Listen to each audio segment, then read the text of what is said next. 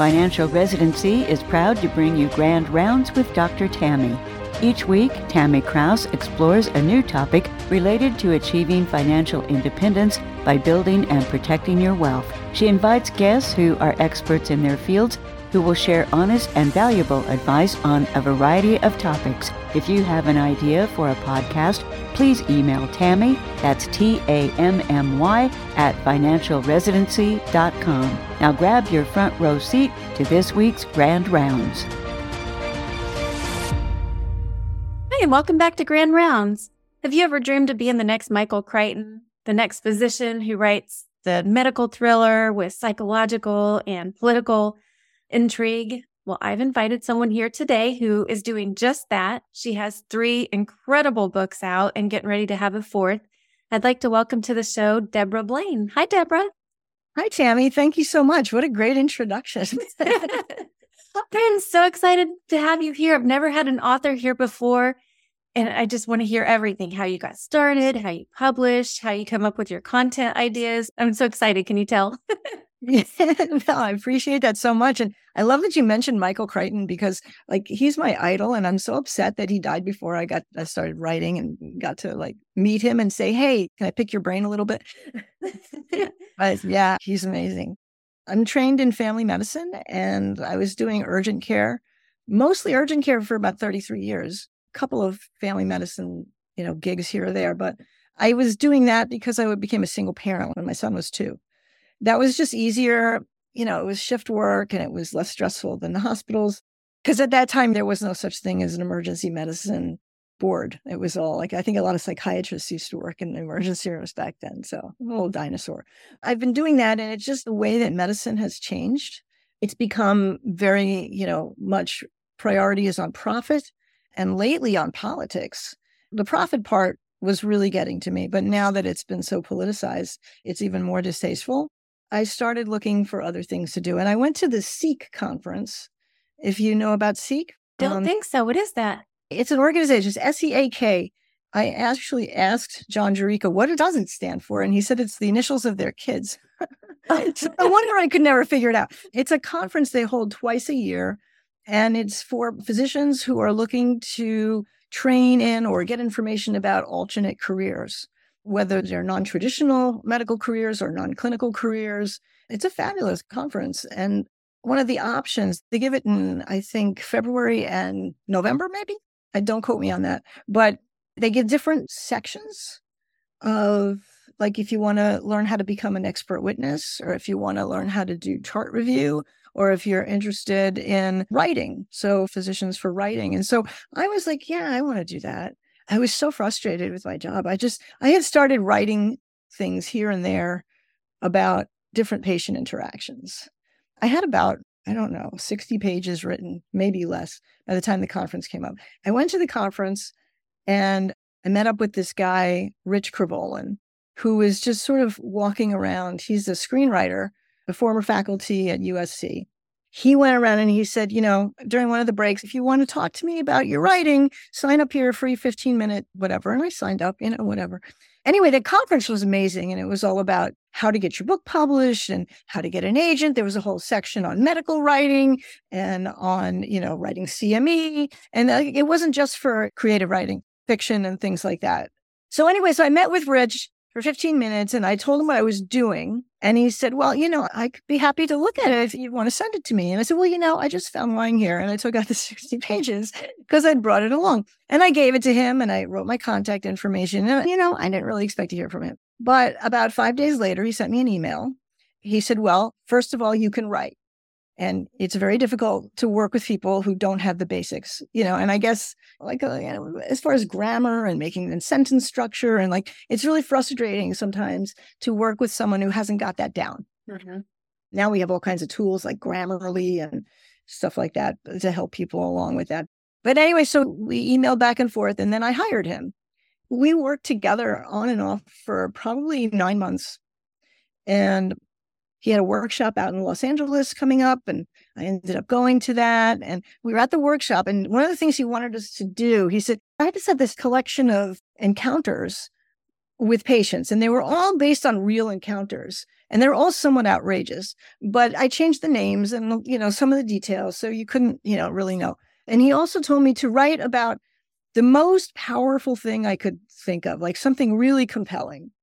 I wrote a chapter about how I discovered that my brother had died, because it was very sudden.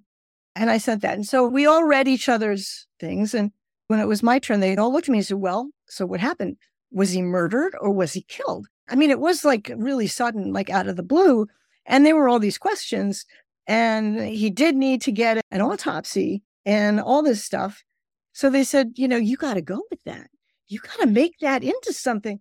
So everybody had an assignment for Saturday night. My assignment was to write a plot to go with my story. Like, write a plot. Okay. So I went onto the rooftop of the hotel and I wrote a plot. Then it became a murder mystery. It became a medical thriller. And I didn't want it to be, well, because he had asked me before, is this going to be fiction or nonfiction? I said, well, it can't be nonfiction. They'll sue me. Right? As I'm working for. So it became a medical thriller. And so then I wrote this whole story based on, what might have happened to this guy, Reuben. I named him Reuben. And then with Rich's help, I wove the two stories together. So I was really telling both stories. So not only did Rich tell me this, but the hybrid publisher who I first went with, they said, you did a really great job with the thriller. You don't need all this stuff in the office.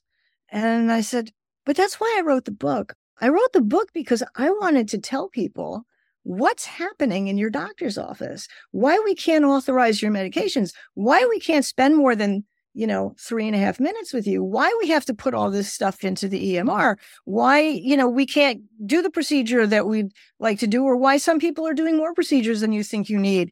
That's what I wanted to write about. I wanted to bring awareness to the public of what's going on. And so my initial name for that book was The Other End of the Stethoscope. And they said, that doesn't sound like a thriller. So it became Code Blue, The Other End of the Stethoscope, because I wouldn't let go of that. And then we published that. But I discovered I really loved writing. Undue Influences is a lot about extremism and the way people don't think. And they just jump and they go for what their friends say and what can happen. But it's a whole government intrigue conspiracy of our minds being manipulated and brainwashed and how that's doing it. And I like to put a lot of science into it and how can this possibly be happening? And so even in the opening scene, if you've read that far, which is just the first part, I even had little, Joshua comes in covered in blood and he doesn't remember anything. Then they find out the blood's not his. But I even have things like his mouth was really dry. He was having trouble urinating. Now, if you're not a doctor, if you weren't thinking like that, it wouldn't be something that would mean anything to you one way or another. But I wanted it to be accurate because I know what he got drugged with. And I know what some of the effects are. And no, it doesn't show up on your standard tox screen. Like I infuse it with things like that. And they had to figure this out. And then I just kept going, and Beyond the Pillars of Salt is about what happens to our society if undue influences really comes to pass and we lose all of our ability to have free or fair elections, then we end up with dictatorship. And if we continue to ignore the planet, it's going to restructure itself. And it may not be habitable for any mammals, much less human mammals. And so what is that going to look like and what will we have to do? And so Beyond the Pillars of Salt is about how a small group of people, kind of the people that you meet in Undue Influences, how they manage to get away, how they solve the problem of faster than light space travel. And there's a few new characters and how committed they have to be to doing better, to forming a society that will do better. The fourth book, we're on the planet Meraki. And the one that's coming out, hopefully, it should be up in September sometime.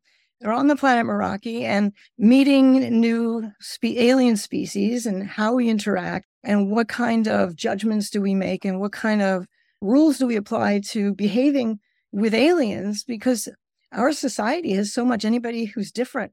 There's kind of this tendency to look. In fact, there's one section in this new book about what rights are you attributing to them? Like, don't they have the right to live? Don't they have the right? Do they have equal rights to ours to survive? Like, these questions of what is the most authentic, compassionate way to live that has integrity and respect for everyone else.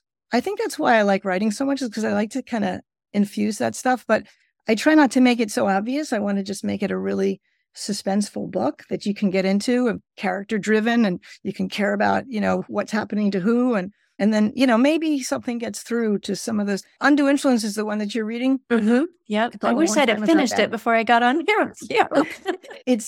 I realized that there's very likely that I was going to piss off both sides. Sorry about the language, but the extreme liberals and the extreme conservatives are both going to hate the book. But I decided, well, that's it. I mean, that's my whole thing, is I can't stand extremists. There was a time that you and I could have a conversation about something in politics. We could disagree about everything. Mm-hmm. And then we could say, okay, where do you want to go for lunch? Right. Yeah, nobody does that anymore. It's We're so polarized. You don't believe the way I believe? Oh, I can't associate with you. So that's why I did that. But now I really want to start earning a living at it. I started taking this Groundbreakers course. It's with Brian Cohen, who, if anybody out there is a writer, Brian Cohen, Brian with a Y, he's like a big name in teaching authors how to use Amazon ads. And he's now gone beyond that to how to configure the metadata, which is the descriptive part of your book, which is online, or what's on the back of your book, how to put yourself in the right categories so that you'll be found by the right readership, how to use the right keywords so that Amazon knows who to present your book to. So far, I've had one-on-one meeting with one of the coaches, and she was amazing. I feel like they have brought authors, up into the really 6 digits for profit. And I really would love to do that. But I also see that the people who make a lot of money writing have a lot of books out. So I just need to keep writing. And that's one phase of my life. I love it. You had mentioned when we were just kind of talking, getting to know each other in the last few weeks before we came on to do the interview, you said that you've combined all of your special interests, all of your loves. You said you even maybe wanted to be a forest ranger at one time, so you like to write about animal welfare. I love that you've combined everything that you love, everything that you know, your medical career, into doing this writing. I mean, I love that. So 3 out of 4 of the books have animals in it. The 4th book, there's an animal who turns out to almost be the hero. I just love doing that. And the book opens almost parallel to the way the book closes. But in one case, it's like, oh my God, what's going to happen? In the other case, it's like, it's okay. One thing, I think as an author, you never want to leave your readers feeling like, well, why did that happen? Oh, that's horrible. And they'll never want to read another book. So, it doesn't mean everybody has to survive. But even if they're going to die, it has to be in a way that's comforting to the soul. It's like, it makes sense. Not comforting, but it's like, okay, I get that. That just sort of fits with what needs to happen, because nobody lives forever anyway. As I told you, I recently had to stop working in the clinic. I had gone to halftime, and that helped me for a while with burnout. I got COVID really late last January. Like, I hadn't had it until then. I didn't have the stamina to do 12-hour shifts without a break. They actually put it in writing and said, unfortunately, there are no breaks in urgent care. Because I said, well, I could go back to work if I could take a 15-minute break a couple of times during the shift. No. So I ended up quitting. In the long run, I think it's going to be a good thing. It's, like the universe has pushed me and said, okay, you wouldn't do this on your own? I'm going to make you do it. And I took a certification class in medical writing. So now I'm actually doing content writing. I'm writing emails, blogs, newsletters.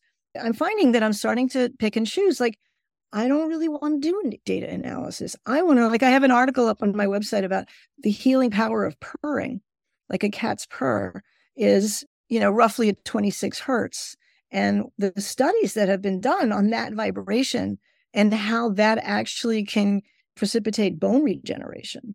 People with cats have a tendency to have fewer heart attacks and strokes. I mean, they've done research on it. And so for me, it's like ferreting out that research, no pun with the word ferret, and putting it up there and writing a piece that's sort of understandable, but is not only, it satisfies for me both my need to use science and medicine, and also, to be a proponent for animals and conserving our earth, which is in a disastrous state. So I only want to write now about the things that really inspire me. That's wonderful. Can you talk a little bit about the publishing side? I think you do mostly self-publishing on your books. The first 2 books, I just sort of fell into a hybrid publisher. A friend of mine knew someone and I sent it and it was accepted right away. And they're great people. And nothing bad to say about them at all. And they taught me a huge amount, but they take so long. They just take a really long time. And there's no way, whether you're published traditionally or with a hybrid that you're going to make a significant amount of money unless you self-publish or unless you're Dan Brown. Okay. I'm sure he doesn't self-publish his books, but he doesn't, or Michael Crichton. Yeah. But he also produced films from his book. But so for the third book, which was Beyond the Pillars of Salt, they just took way too long with Undue Influences. And I said to them, and they were perfectly willing to publish any book that I wrote, which was very nice. But I said, how long is it going to take? And they said, well, originally they would write these things 6 months, and it was never 6 months. And so this time they said, well, we're going to promise you a year. And I was like, so to wait a year, maybe longer to get the book out. And especially with Undue Influences, it was very timely. It was like really about 2020, and it didn't come out till 2021. I was upset about that. So late in 2021. And so I was thinking, I know people self-publish, but I don't know how to do that. And it was really funny because I remember when I thought that to myself, and I went, I don't have a genetic defect that says I can't self-publish. I just don't know how to do that. It was like, I was dismissing the idea because, I don't know how to do that. And I'm like, but I could learn. There's a Facebook group. It's a fabulous group, Women Physician Writers. I don't know why it's only for the women, but there's so much support in that group. And, I reached out to someone, and one person spent some time in an instant message thing. So then I was looking at other self-publishing options online, and there was a company that said that we'll self-publish it for you. And I said, and then I remembered that this one person whose book I had read a while ago, she had used, I could have sworn I saw that on the spine. I looked it up and it was. And so I messaged her. This is someone else. And I said, hey, I'm thinking about going to this company. Just wanted to know what you think. And I'd already talked to them and they sounded great. Our colleague, she writes me back like within 10 minutes. She says, run away from, and she tells me, she said, I'm getting on a plane right now, but I can talk to you in 2 days. So in 2 days, we chatted, and she told me how she self-publishes. She told me what program she uses. She told me what you have to do. And I was like, okay. And then she said, if you have any trouble, call me. But I was able to, that's what I was saying. Well, I don't have this genetic defect that I can't learn this. I put it together, and she said she uploads to every platform separately.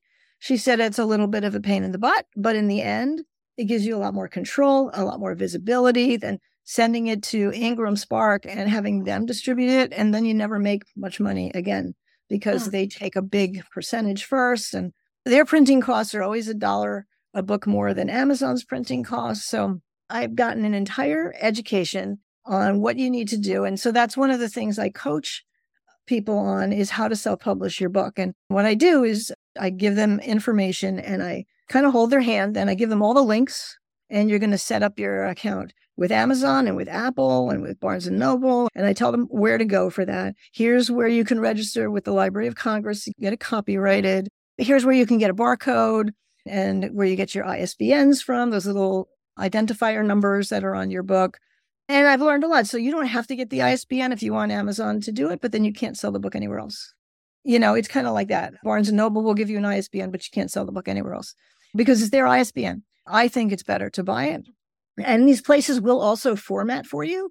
I've heard some nightmares about how it was formatted or not formatted properly. So, and I'd rather format it myself because then after I published Beyond the Pillars of Salt, a friend of mine said, hey, you got a typo here. I was like, oh no. So I could go back into, if you find any typos, please let me know. Because I can go back into my program and fix the typo, regenerate the file and re-upload. And it's just as easy as that. And it's as easy as that. And, Ingram used to let you do it, but it's $25 every time you make a change and it takes forever. No, but this is you just have more. I was able, when I republished Undue Influences with a better cover, which I've now learned is not a thriller cover, it's a sci-fi cover, but we can work with that. I was able to add the first chapter of Pillars to the back of Undue Influences. As you're reading, when you get to the end, hopefully you'll read the first chapter and you say, oh, I want to read that book too. So you right into the next one. Yeah. And you can put links in and it's just, there's so much control and versatility, and the royalties per book were 4 times the amount. Oh my gosh. So that's one of the things I love doing for authors is to help them publish their books by themselves. I mean, the only thing I actually do for them is I format for them and give them the files if they don't want to buy the software and do it themselves. But I can also tell them how to buy. The software is not even that expensive. And if I can do it, anybody can do it. What about promotion? How do you get your book out there? How do you put it into the world so people know about it to go look for it? So that was easier before the pandemic started because I had book talks and things like that. I live on Long Island, so I was at the Long Island Arts Council last spring, and I was able to bring books. One person bought all three of them. I was like, wow, it's so cool. So, it's the old style way is, to go in person.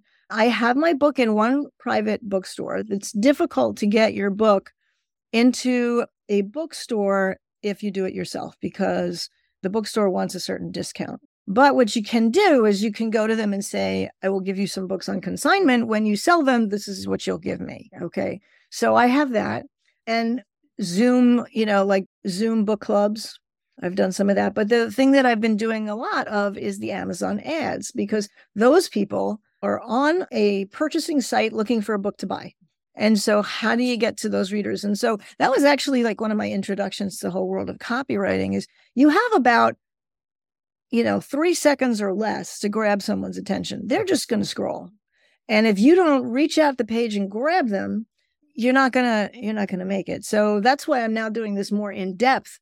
I did well with the Amazon ads, but then you have to, you also have to pay for them. So now I'm learning a lot more about how to get to the right people so that more clicks result in sales.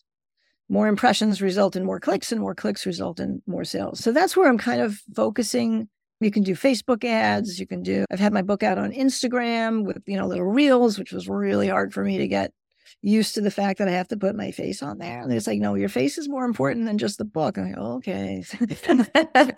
I'm just like, I haven't historically been good at that. I'm working on it though, just to be a little more out there. Any plans to try and get like an Audible book or anything? I know a lot of us on our way to work, commuting, like to listen to books. Everybody's asking about that. So you have two options with Audible. Either you record it yourself or you hire someone to record it for you. If you record it yourself, you need first of all, since COVID, this isn't my voice anymore. I feel like a gravelly old lady. And I didn't have a voice like this before January, but you have to have a soundproofed room. It's tedious, even though it would be a labor of love because I love my books and I can make the different intonations and different voices. But if you don't do that, then you have to hire someone. You can do that one of two ways. You can either give them a percentage of your royalties, or you can pay them outright and you keep all the royalties. So, but it becomes expensive. I've heard a lot of people say they don't really make money on their Audible books. They want it to be there for people just to get the book out there in the world. I haven't decided. That was a very long-winded answer to say I haven't decided. Part of me is like, I don't know if I want someone else reading my book because I don't know. For me, when I read a book and then I see the movie, I always feel like the book was better. Yeah. So it was my own imagination. I did with the book what felt right to me. If it's a book and now it's almost like it's being made into an audio movie and it's going to be different. And I don't have any control over how that's going to, I do a little bit, like you listen to parts and say, before you even hire them and you say, okay, or like, no, you have no idea who I am. Like everything in the book world, it's a brand new profession. It's a brand new field. There's all these things that I would never have thought were, it was that complicated or in depth. But you know what? Don't get me wrong. If somebody, approached me and said they wanted to make a movie, I would have to let go of the same things, but, I'd have a movie. And I think if it was like on Netflix or HBO or on the big screen, although who goes to the big screen anymore? Yeah, that would be different because I feel like the visibility would be so much better. I don't know. I had never really compared it to the movies before, just before talking to you. And maybe it is kind of like that, but interesting. Well, if anyone else is interested in trying to get started with a writing career, I know you do coaching. Can you maybe point them back to yourself so they can get some pointers and tips on how to navigate this whole world without starting from ground zero? Sounds like you did. Yeah, I did. For sure. I have a website, so you can get there from debrablaine.com. But I also purchased a designer web name, which is allthingswriting.com. And it will bring you, if you go to the services page where it has writing services for authors, You'll find out all this. And there's a contact page, and you can set up a discovery call, and we can chat. And yeah, I mean, my favorite people to talk to are authors. So. And then one more plug for your book coming out in September. Oh, it's good. It's called The Meraki Effect, and it's not quite out there yet, but you can catch up by reading Beyond the Pillars of Salt or even starting with Undue Influences. But The Meraki Effect should be out in September, and it's going to be my first solo sci-fi, like just on the planet. There's 2 different sapient species. We, the humans, have to learn to get along with both of them. And they each have one species are telepaths, and they really look down at us, and they don't want to associate with us. And we're just these, really kind of base, creatures who are blind to each other. And the other species are sort of like overgrown cats. They're called the Razits, and they are empaths. So they don't talk, but they definitely communicate through emotions, and they can feel human emotions. When humans can communicate their feelings to them, and it makes a difference, and for good and for bad. Yeah. So I'm really excited about that. And there's already hinting of the next book in the series. So. Oh, I can't wait to get through the whole series. Thank you. But if people do buy my book, which I hope you will, if you like it, please put a 5-star review on Amazon. If you don't like it, don't bother with the review. Just send me a message and I'll see if I can fix it up for you. But I mean, seriously, I have had really good reviews. I just don't have nearly enough of them.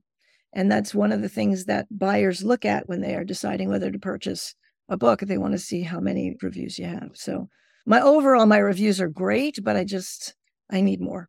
I know on Undue Influences, I mean, just from page 1, you're grabbed. You're totally into the book after just reading the first few sentences. So I can't wait to finish it. Okay, great. Thank you. Let me know what you think. I will. I'll put it on Amazon. Find it there. Okay, great. Yes. Well, thanks again for coming on the show, Debra. I'm so fascinated that you've been able to make a career of this, and I wish you all the luck in the world.